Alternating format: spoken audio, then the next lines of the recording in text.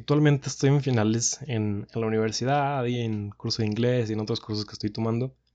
Y me gusta mucho. Yo soy una persona que, además de que procrastina mucho, me gusta mucho trabajar bajo presión. Entonces estoy teniendo semanas pesadas, por describirles de alguna forma. Y pues sí, está padre.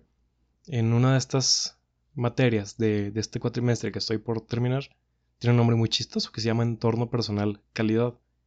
Y yo creo que esta materia la pudiese denominar como esas materias de relleno. Yo recuerdo atrás en prepa, yo en prepa estaba en mecatrónica. Y recuerdo a mis compañeros, y yo no, digo yo también, ¿por qué no? El decir, pues yo para qué quiero saber esto si yo voy a ser ingeniero en mecatrónica.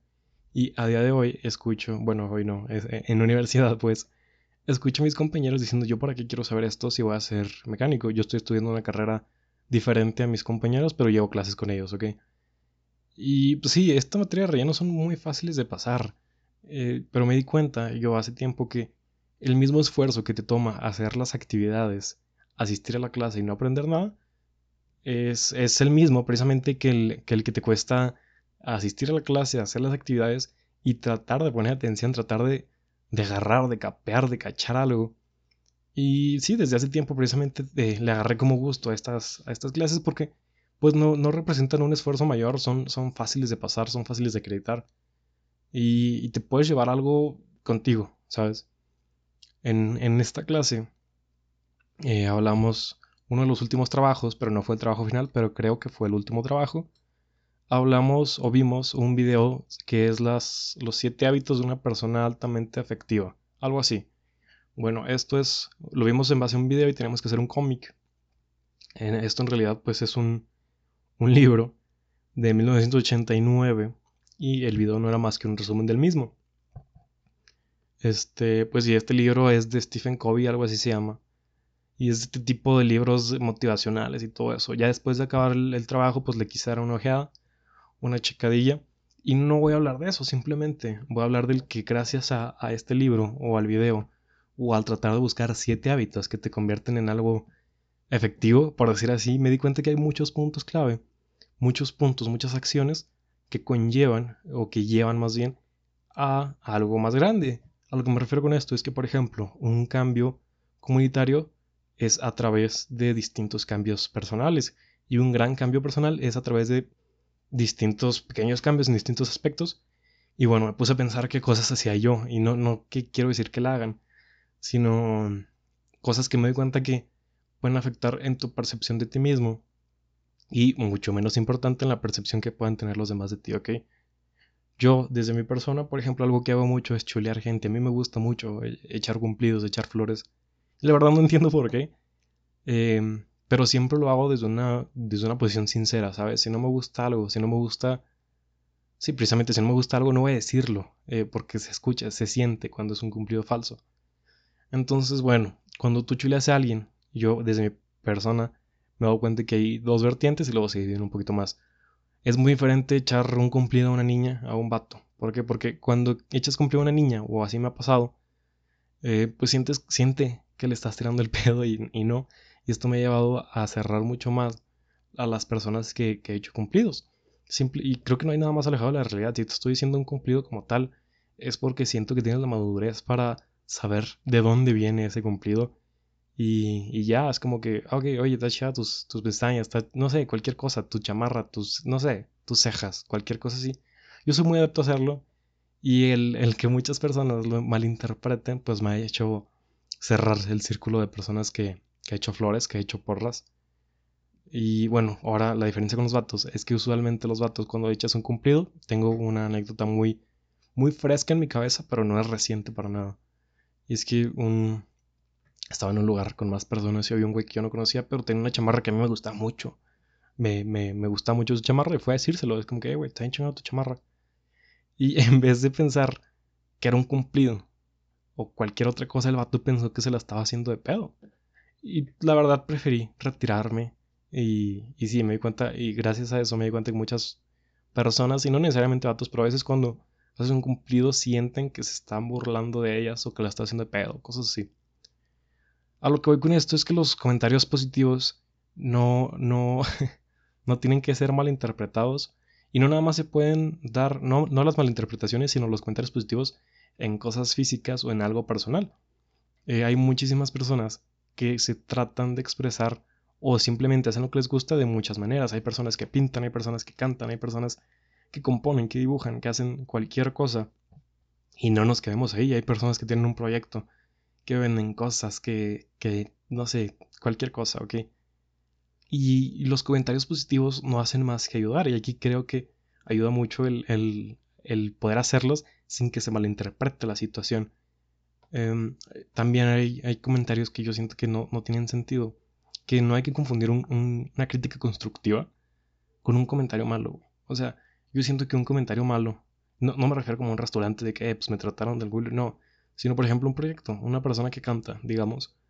Pues de nada me sirve, de nada me sirve decirle que canta mal, aunque yo piense esto, es algo que me puedo guardar totalmente para mí y simplemente no apoyo su contenido desde una posición falsa, ¿sabes?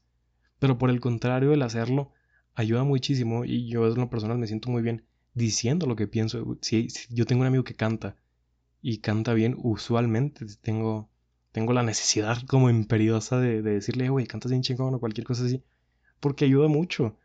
Son cosas que en realidad, como ya dije, te toma el mismo esfuerzo hacerlas y no hacerlas. Entonces, pues no sé, también hay muchas personas que dicen, pues es que no sabe cantar ese güey. Pues, hermano, de eso se trata la vida, de eso se trata el arte, de eso se trata todo. De que todos tengamos la posibilidad de expresarnos, de vivir, de, sí, de tocar todo, de intentar todo y de hacer lo que te sientas más cómodo y más feliz. También hay muchas otras como formas que te cuestan nada, literalmente nada, que apoyas no solo a una persona, sino, por ejemplo, a una causa. Puedes compartir, digamos, información de cualquier cosa. Si no te cuesta nada darle compartir, güey. No te cuesta nada, por ejemplo, el, el compartir si hay un perrito desaparecido. O, por ejemplo, si hay un perrito que busca dueño. No te cuesta nada, güey. Nada, nada. Y siento que te apoya, te sientes bien contigo mismo, que es algo de la caridad, pero luego hablo de eso, pero que además apoyas una causa, apoyas a una persona, apoyas a un animal, apoyas algo. Y creo que es algo que muchas personas no entienden, no sé. Comparte lo que te guste, güey. Yo no creo, yo desde mi persona no creo nunca y nunca he creído en los placeres culposos porque no siento que haya necesidad de encasillarte sí, con un contenido y que si algo, otra cosa te gusta, tengas que esconderlo. ¿Por qué tendrías que...? Y se puso a llover bien culero, eh. Bueno, no culero, pero está lloviendo, entonces se va a escuchar. Una disculpa, no puedo cambiar eso. ¿Por qué tienes que esconder lo que te guste? ¿Por qué tienes que esconder lo que disfrutas? Y yo, personalmente, creo que puedes disfrutar algo sabiendo que objetivamente no es de la mejor calidad, pero no quita el que la tengas que disfrutar, el que la puedas disfrutar. Y tampoco veo la necesidad de esconderlo. Es como que, güey, esta canción está bien culera. Esta película está bien culera.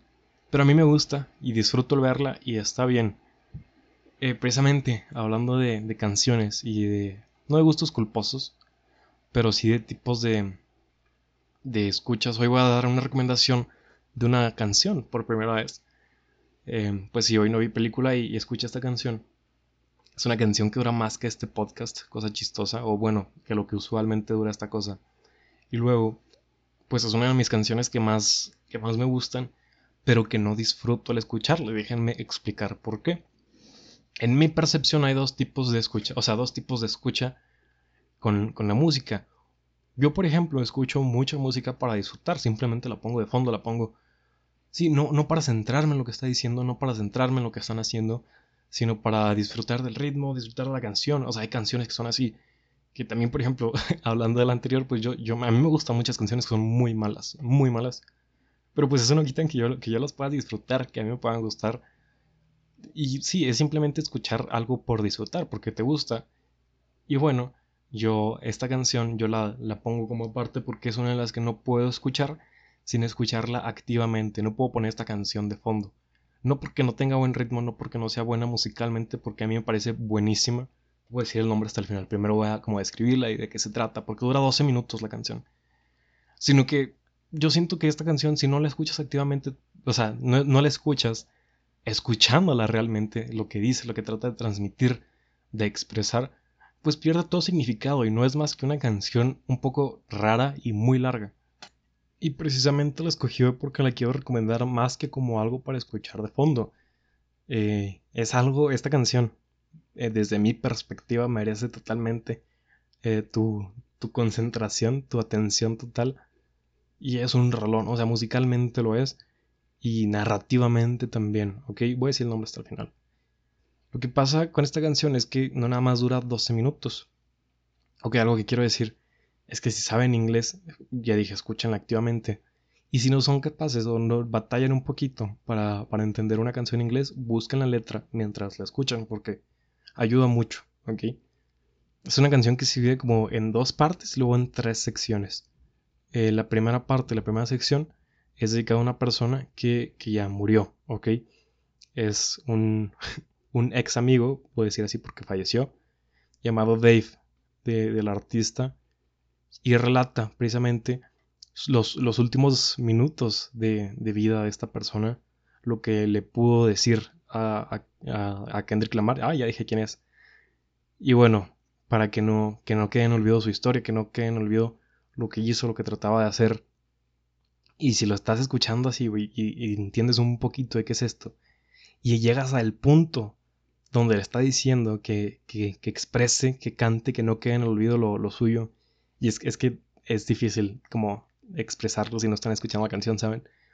Pero llega un punto en el que le está diciendo esto y se corta por determinado suceso narrativo en la canción que le está diciendo, oye, cuando me muera, haz esto público, compártelo. Y pasa algo en la canción que yo creo que le da una fuerza increíble, sí, como conociendo el trasfondo, ahí, aunque no conozcas de dónde viene esto, de qué se trata, con el puro hecho de escuchar la letra, de escuchar lo que pasa y lo que pasa cuando deja hablar, no sé, a mí me pega diferente, por decirlo de alguna forma, me afecta, por decir así. Porque previo a esto, la persona que está narrando, porque es en primera persona lo que dice esto, pues habla sobre el desprecio al ambiente que le ha tocado vivir con él y con su familia y cómo quiere salir de ahí, cómo quiere que se exprese lo que sucede en determinado lugar, en determinada situación y lo que sufren las personas en esa situación, pues. Ahora, la segunda parte sí es un poquito más... A la verga la lluvia, ¿eh? Sí es un poquito más de como historia previa, porque es una continuación del concepto de una canción de otro álbum, ¿ok? Es un poquito extraño y si no la has escuchado, pues a lo mejor no la entiendes, pero es necesario escuchar la otra canción y luego ya esta.